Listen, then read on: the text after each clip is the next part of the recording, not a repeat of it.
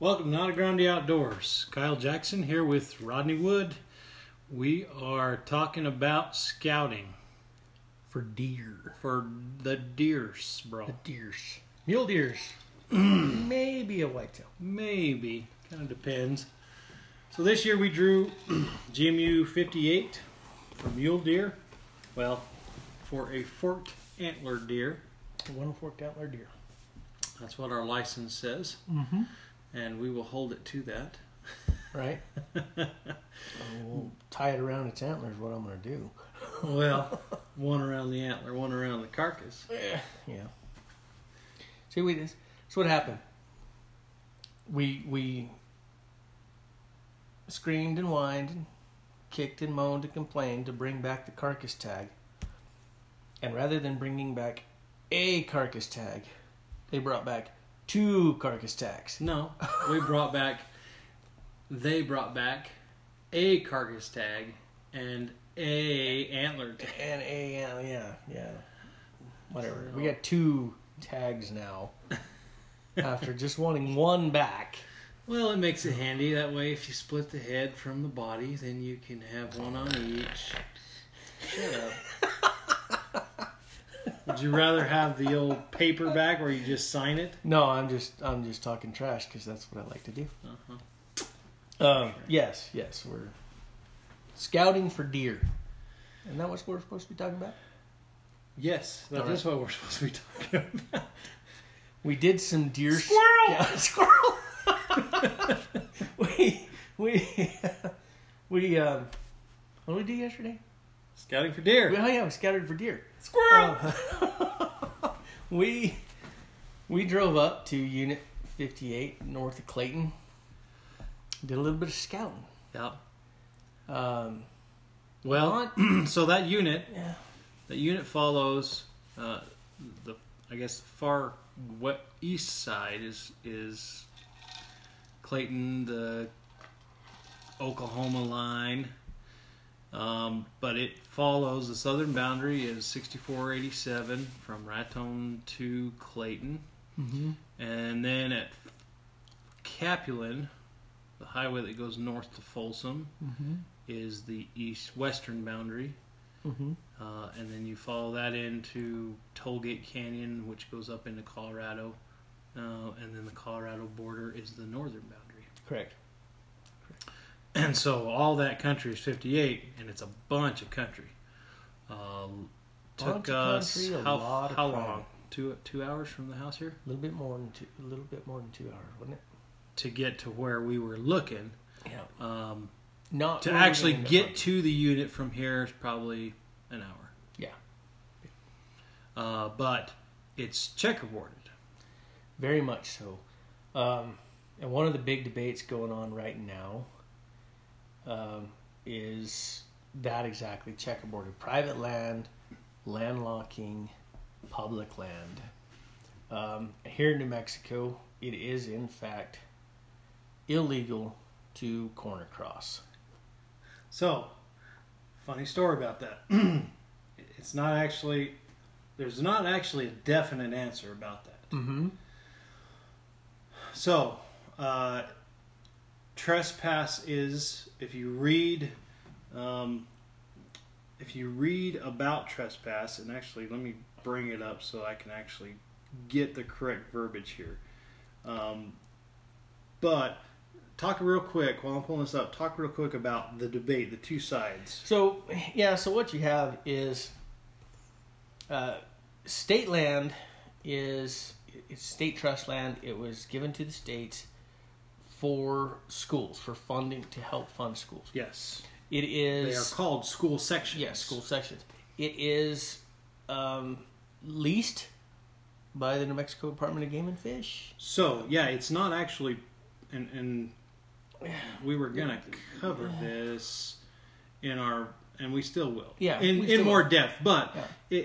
It's not true public land. No, it's not. It belongs to the state. The Department of Game and Fish pays the state for the public to be state allowed land office to hunt on state land. So there are different leases that can happen on Mm-hmm. that. There's a business lease for like mineral rights, things like that. There's the grazing lease that most of the ranchers have grazing leases. They're not a part, but they include them in their ranch boundaries because that's part of their what they graze. And then the game and fish leases the hunting, fishing, trapping rights on the state property. So what happens is you get this checkerboarded effect of state and private land. Because over time, we're hunting, there is no BLM. It's all it's well. There's a little bit of forest, but there's no significant BLM or forest land. It's all pretty much state or private.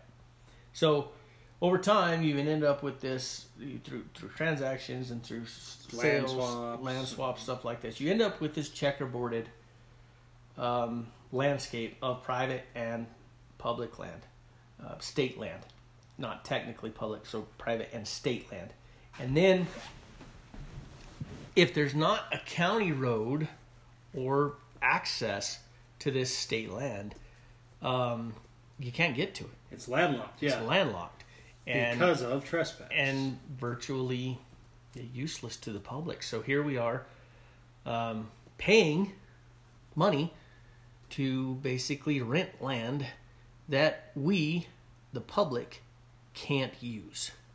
Correct. So it's creating a very sensitive issue. Now the private landowners, they have some rights as well because they own the private land surrounding that. But it, like I said, it does create some issues when access is a problem.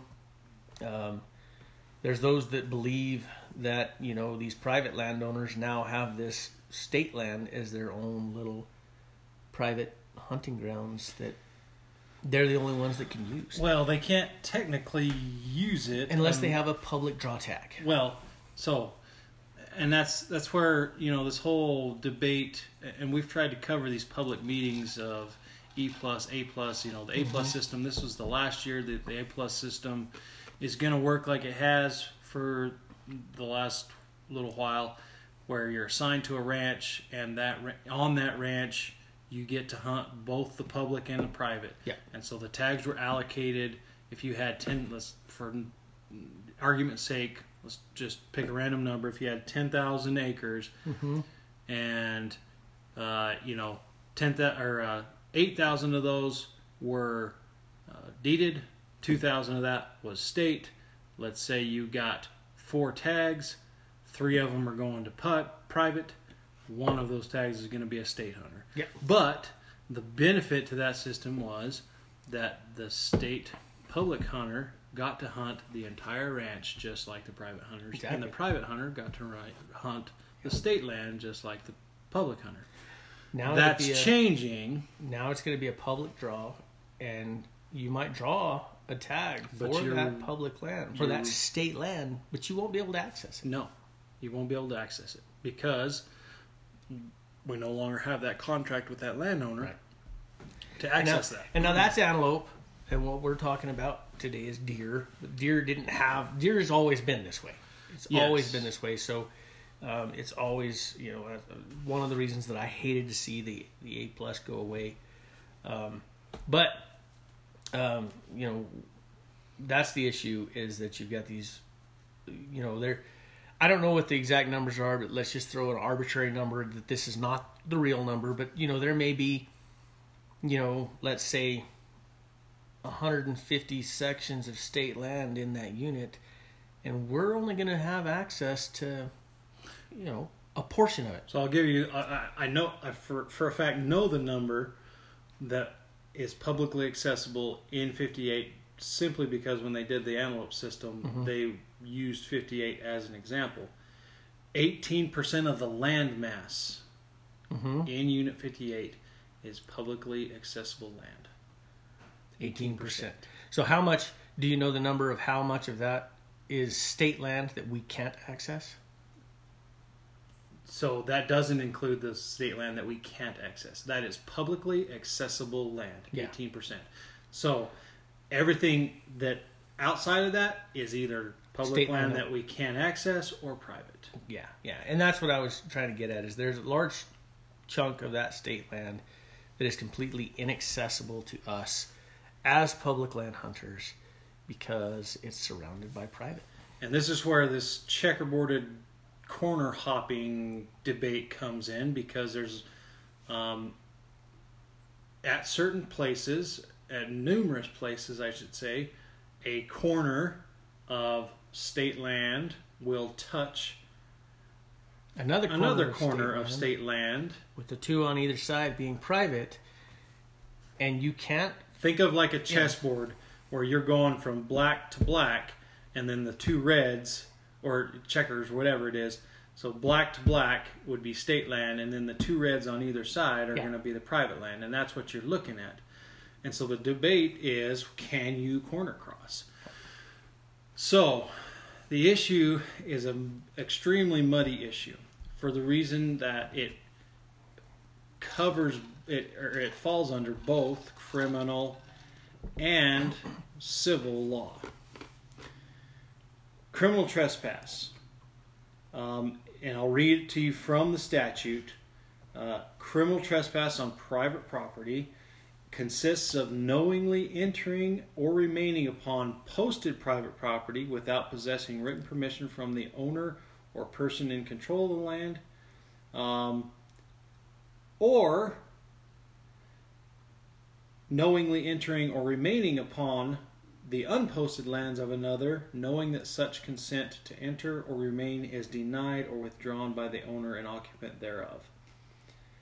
Criminal trespass also consists of knowingly entering or remaining upon lands owned, operated, or controlled by the state or any of its political subdivisions, knowing that consent to enter or remain has been denied, blah, blah, blah, blah.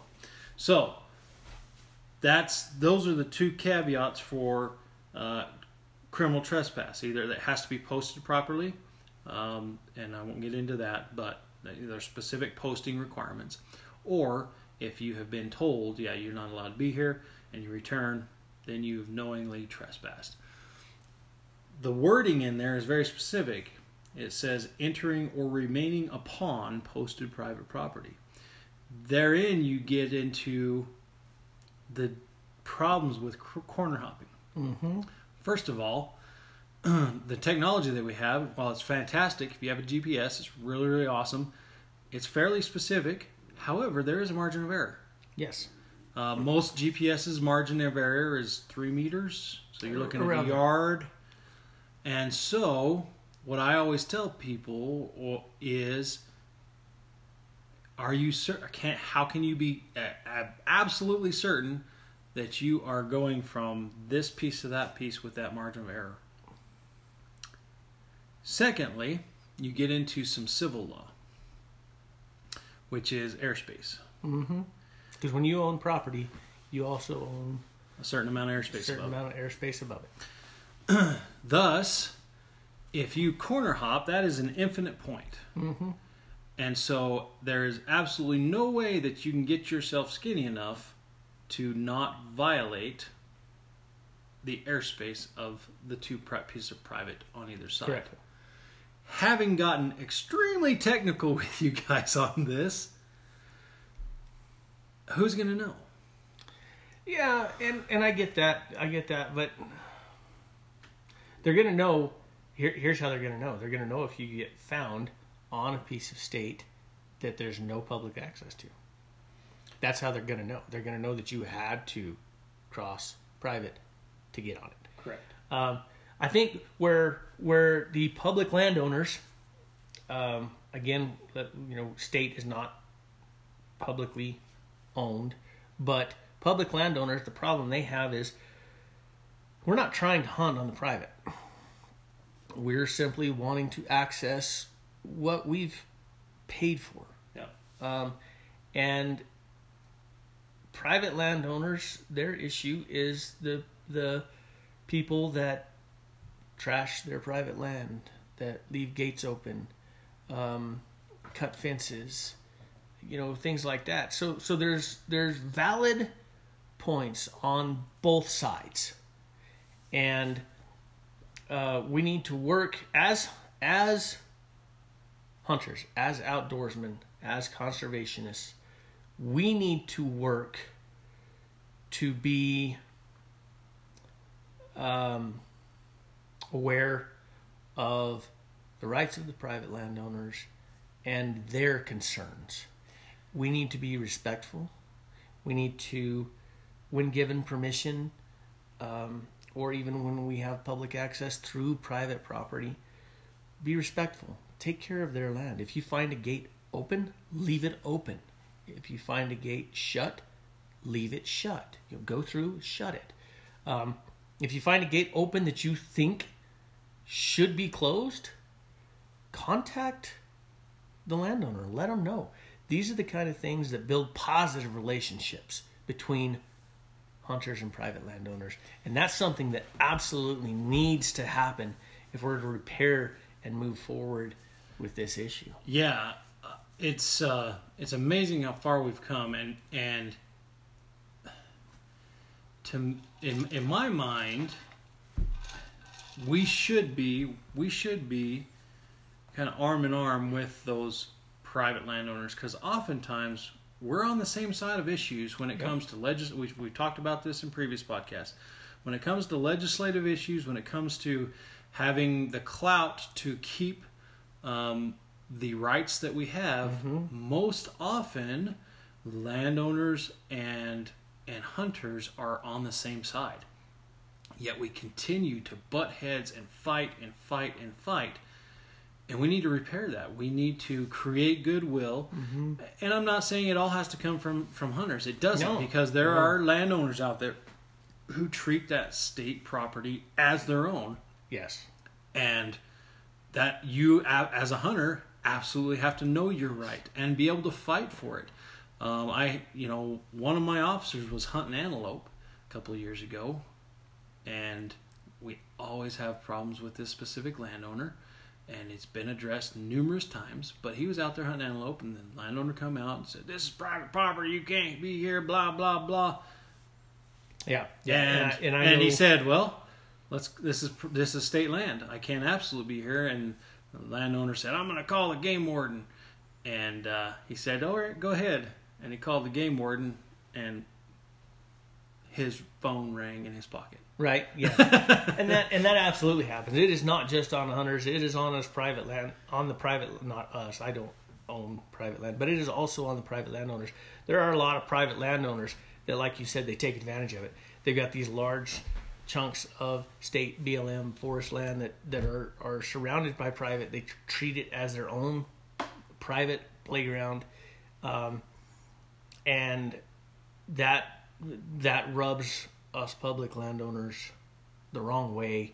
There are private landowners with deep pockets who have gotten county roads closed. We ran into that on our scout. Yeah, we did. And that, when you cut off access to public land, that's when we public landowners start to get mad, frustrated, and speak out a lot more. And I'm not saying stop. Please, if they're trying to close a county road, fight to keep it open, because we don't want them closing access to more public lands, because that just hurts us. So, but when you are on private land, either crossing or allowed to hunt on it, be respectful and take care of it. Yeah, even if let's say a county road goes through private property. Don't be throwing your trash out. Respect that. Don't throw your trash out. Don't be, driving off into their pastures. All that stuff. Just there needs to be mutual respect on both sides. We need to come back together. We try and do that as much as we can. Yeah. I know a lot of landowners. Rodney knows a lot of landowners, and while we don't necessarily hunt all their places, while we don't necessarily have permission to hunt all their places, building those relationships is key. And at least having landowners understand that there are those of us out there who are doing it for the right reasons and on the same side. Yeah. I read an article recently about fair chases through the Boone and Crockett Club, and how hunters need to start approaching landowners with the fair chase argument that we're out here to do fair chase. We want to respect your land and all that. And I think it needs to go a step further. If you're wanting to hunt private property, you probably ought to say, hey, is there anything I can do for you? Yes. Can I build some fence? Can I, whatever it is, I don't know what your skill levels or what you can do or can't do, but you can always do a little bit of physical labor to earn your keep. Yes, absolutely. And so, anyways, getting back to our scouting, having talked about some of that stuff, some of the checkerboard that we ran into, we identified, much like with our elk scouting, we identified some areas that we really wanted to look at, and that's what you use that pre-scouting for. Yeah. That Google Earth, and Rodney's fantastic at that. You identify some places that you want to go look at. We did that. There was a big chunk of state land up in the far northeast corner that I wanted to go look at because I thought it had some promise, and we got there, and it does. Mm-hmm. It's got promise, but this is what your ground truthing scouting is for. We feel like it probably doesn't pay off as far as its promise versus the time to travel. Yeah, and that's one of the things that we're looking at. So this year, so all of this stuff is specific. It's not specific to the hunt. It's specific to you, specific to what you're doing and how you're going to be able to hunt it.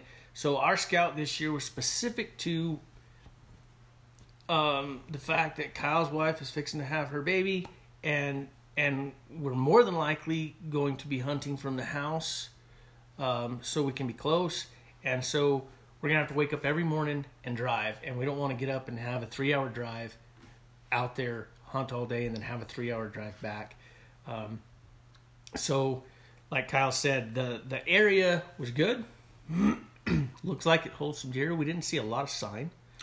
No, but then again, because of the drive, we weren't out there when we should have been to see deer. We got there mid-morning. Yeah, we were there, middle of the day, not much action. Also, because they've had rain, there's water in every little coulee, and so you're not going to see the movement that you normally would. Yeah. And so that deciding factor, is that area better enough than other areas to warrant the drive? Our decision on that one was no. Well, and I think what led to some of this was our deer hunt in January in 2B. And we talk about that hunt a lot because I think we learned a lot from that hunt. Mm-hmm. It was a fantastic hunt. Just great area. But there were so many deer everywhere, we couldn't decide on where we wanted to hunt. Had we had the time to scout and ground truth like we had wanted to, we'd planned on it, but just didn't get around to it again. We're everyday guys like you. We got jobs. We got our responsibilities. It's hard to driving 5 hours to just go to ground truth is tough. Mm-hmm. Yeah, and so we didn't get to do that on that hunt, and I think it cost us in the area of deciding we're going to stick in this area. Had we been able to ground truth, where we were hunting and where we ended up, camping, mm-hmm. we would have found that that's where we should have stayed instead of what we did. We would have never, I won't say never, but we would have probably never gotten a vehicle and drove anywhere. Yeah. We would have just walked out of camp every morning and hunted the area that we were camped in. And I'm not going to say that we would have been successful, but that would have been our strategy. Yeah. We definitely weren't successful in what we did. We spent a lot of time on the road when we could have been using that to better pattern those deer. Yeah, we spent a lot of time chasing deer rather than getting in front of them. We spent a lot more time behind them than we did in front of them. And the best way, when you're doing what we do when we hunt deer, which is still hunting and spot and stalk and ambush hunting, is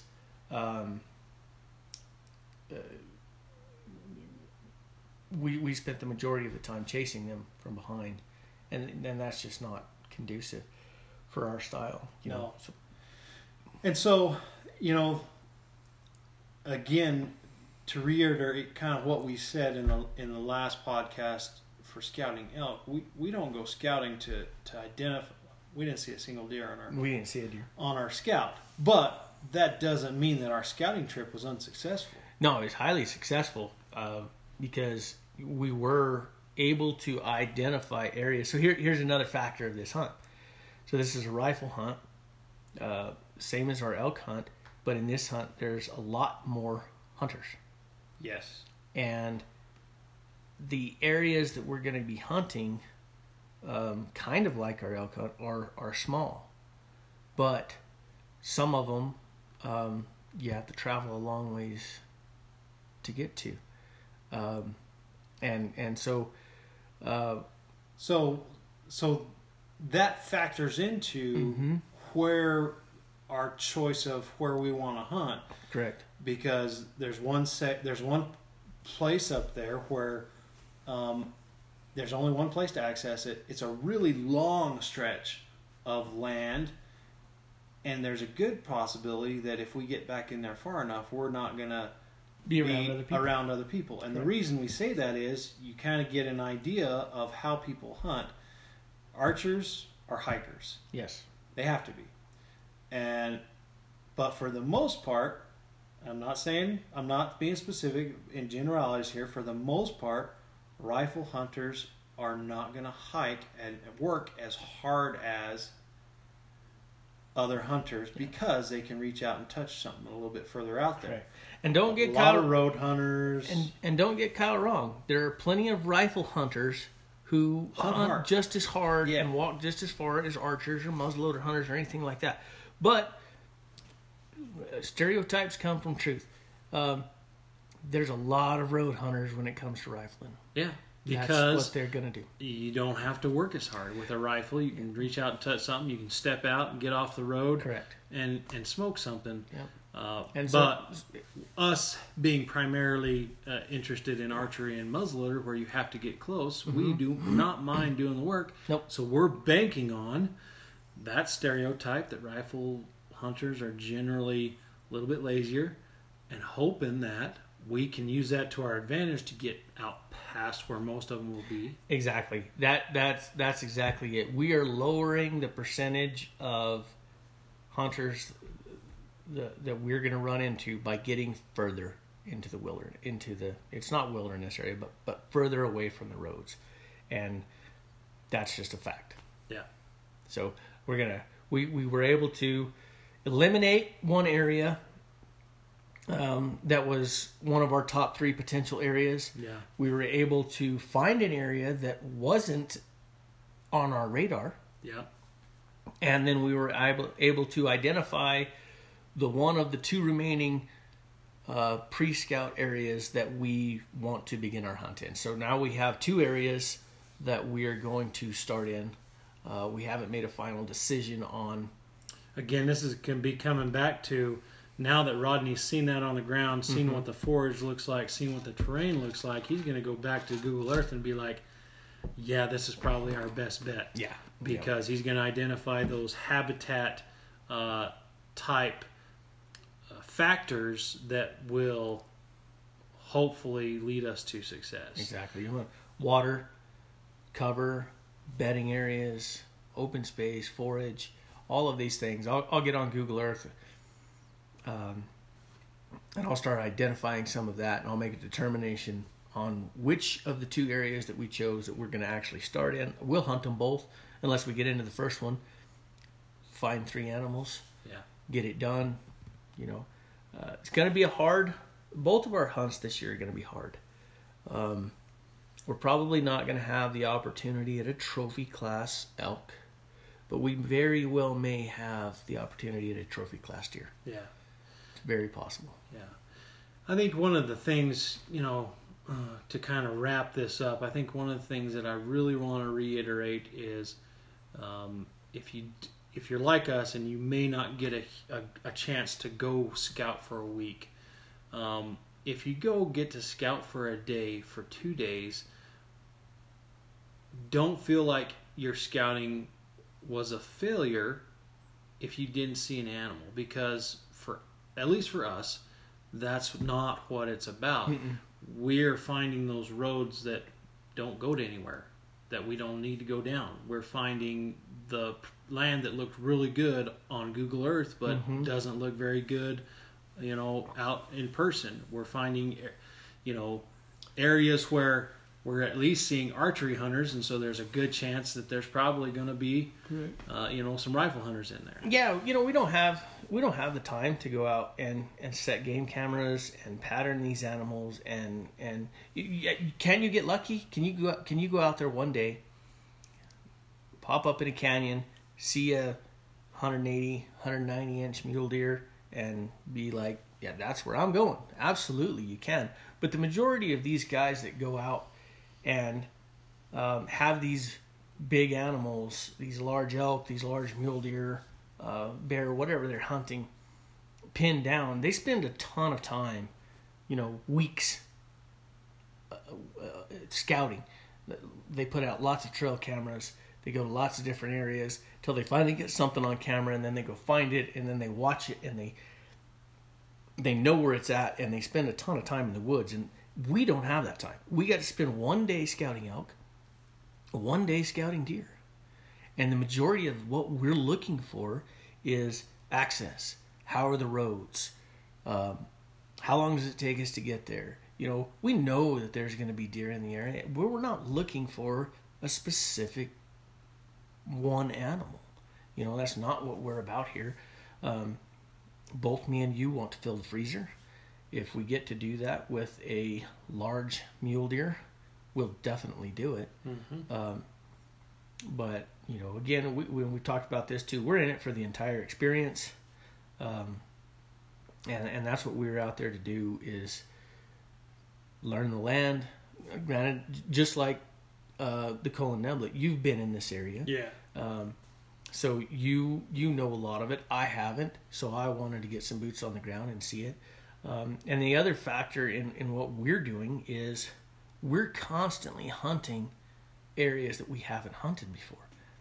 We're not, I spent first 20 years of my life hunting in the exact same spot in the exact same mountains every year.